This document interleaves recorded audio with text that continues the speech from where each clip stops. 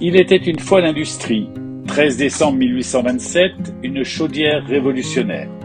Cette semaine, nous vous tuyautons sur l'histoire d'une chaudière dont le brevet est déposé ce 13 décembre 1827 par un certain Marc Seguin, un symbole de la révolution industrielle qui allait emporter le siècle.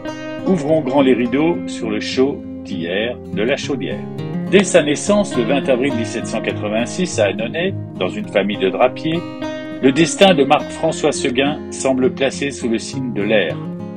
Sa mère est en effet une de Montgolfier, faisant ainsi de lui le petit-neveu de Joseph et Étienne, les inventeurs des fameux ballons à air chaud. C'est d'ailleurs sous l'influence du premier, également démonstrateur au Conservatoire des Arts et Métiers, qu'il développe un goût marqué pour les sciences lors d'un séjour à Paris. Aussi, s'il débute sa carrière professionnelle en 1805 dans le commerce de son père, il se fait rapidement connaître pour ses qualités d'ingénieur, de scientifique et d'inventeur. Curieux de nature, il effectue plusieurs voyages en Angleterre et en Suisse, se tient informé des dernières découvertes et s'intéresse particulièrement à la résistance des matériaux. Rêvant de supprimer les bacs qui servent encore à traverser la grande majorité des cours d'eau, il construit ainsi, en 1823 sur la Canse, rivière qui baigne son fief d'Annonay, la première passerelle à câble de fer et se distingue rapidement dans la construction de ponts suspendus.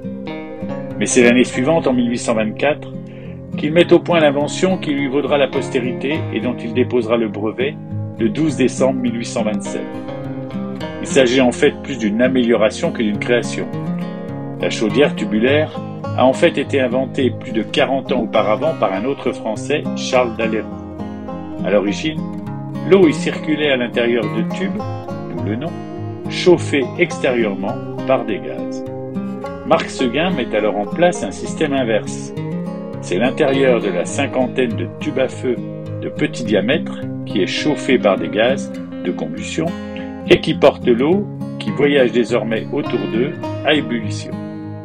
Ceci augmente considérablement la surface d'échange thermique et par conséquent le rendement. Il s'empresse en effet de tester son invention sur des bateaux qui naviguent sur le Rhône et sur la locomotive à vapeur qu'il utilise sur le chemin de fer reliant Saint-Étienne à Lyon et qui sera dupliqué à une douzaine d'exemplaires. Les résultats sont édifiants.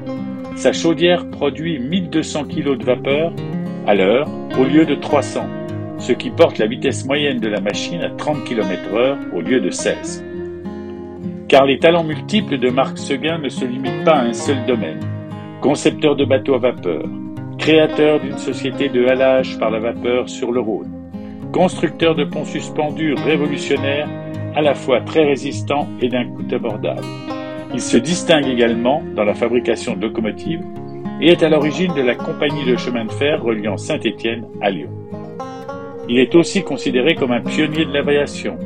En observant les volailles de sa basse-cour, il élabore en effet en 1846 un ancêtre de l'avion qui réussit à s'élever de 15 à 20 cm au-dessus du sol et publie en 1866 un mémoire sur l'aviation ou navigation aérienne. Sur le plan privé, l'homme s'est également montré particulièrement prolixe. En 2 mariages, il n'engendre pas moins de 19 enfants qui le pleurent à sa mort le 24 avril 1875.